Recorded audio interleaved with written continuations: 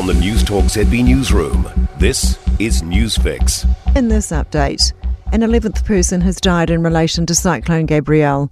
Police have confirmed the death of a person in their home at Onikawa in Napier on Thursday, February 16.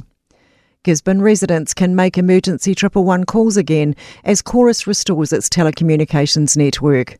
While breaks are being repaired, further landslides are causing further challenges. One known fibre break between Gisborne and Wairoa has been repaired, and from Wairoa to Napier there are at least 3 complex breaks, but work is underway to repair them.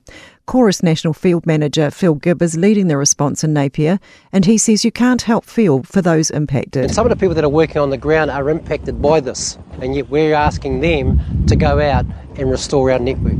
There's still a water crisis in Taraifiti, however a lot of progress has been made in the last 24 hours.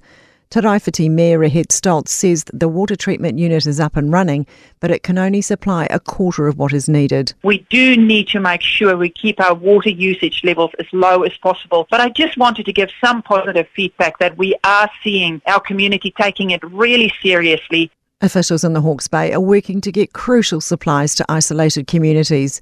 About 10% of Napier now has power, with more coming on stream Monday, and about 10% of Hastings is still without power. Meanwhile, residents in Puketapu, Rissington, Pātoka and Puketatiri are still cut off, with the Army helping with evacuations.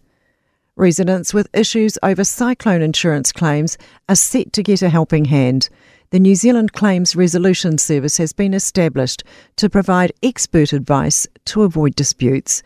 It's modelled on the system set up after the earthquakes.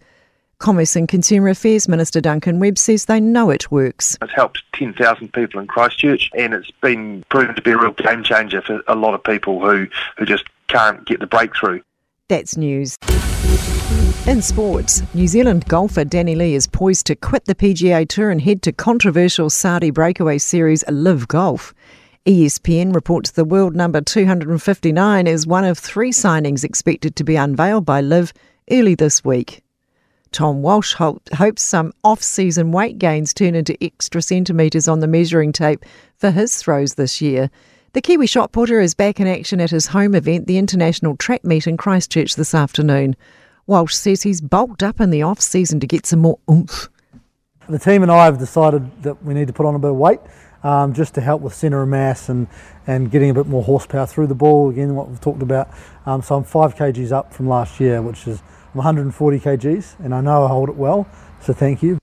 Walsh's event starts just before 2 p.m. That's sport. I'm Sandy Hodge. For more news, listen to News Talk ZB live on iHeartRadio.